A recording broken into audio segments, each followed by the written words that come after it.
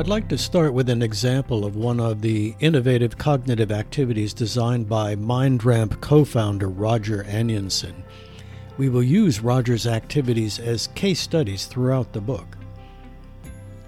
I first met Roger at the American Society on Aging conference about 10 years ago. I was running the AARP Brain Health program called Staying Sharp and was eager to attend all the presentations in the newly developed Brain Health track at the conference. As I went from presentation to presentation, I noticed the guy who was attending all of the same sessions and was asking the presenters very interesting and perceptive questions. I was pleasantly surprised when it turned out that this guy was to give the final brain health presentation of the day. Well, and as you no doubt guessed, that guy was Roger. During his presentation, Roger told his personal story of burning out as a public service lawyer and eventually taking a job as a van driver at an assisted living facility. The residents seemed to like him, and when the activity director quit suddenly, Roger was offered the job.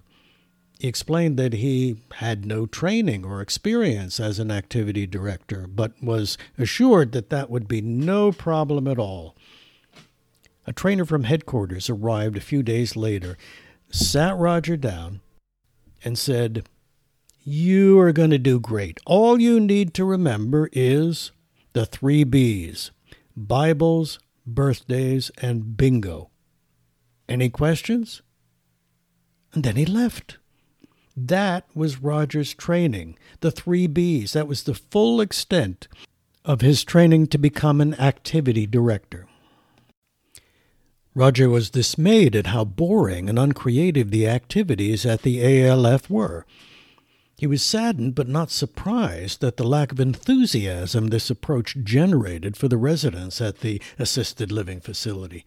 They were bored by the activities, and they participated listlessly. Roger knew his own grandma would be unhappy in this situation and decided that things needed to change. Roger then explained to the audience at the ASA conference how he started to invent an approach that elders actually enjoyed and wanted to do, activities that tickled people's imaginations and ignited little firestorms of imagination in their minds.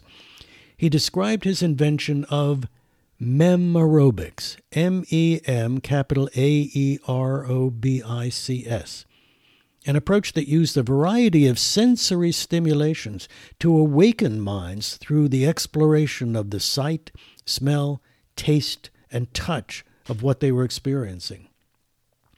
I was enthralled by the stories and thrilled that I had found a kindred spirit with a genius for developing activities that promoted brain health. The Staying Sharp program worked with the top neuroscientists in the country, so we had developed a good sense of what behavioral factors contributed to promoting brain health and preventing cognitive decline. The challenge was to translate that knowledge into practical interventions that people would willingly participate in.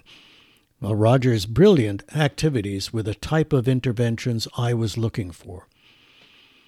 So I was able to hire Roger as a consultant for the Staying Sharp program, and then in 2009, Roger and I decided to start our own company, MindRamp Consulting, to continue and expand the work of translating current brain and mind research into practical programs that promote cognitive well-being.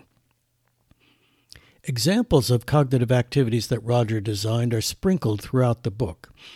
There is no better way to give you an idea of the type of activities that we believe are cognitively stimulating than to use these stories as case studies. We will reverse engineer the stories to extract key lessons and techniques that Roger discovered through a long process of trial and error, and also refined throughout his years as an activity director. Here's one of my favorite stories about an activity Roger designed. Roger told this story when he was the featured speaker on a 5-city event organized by famed gerontologist Dr. Bill Thomas in 2014. Listen to the Drag Race Case Study Podcast.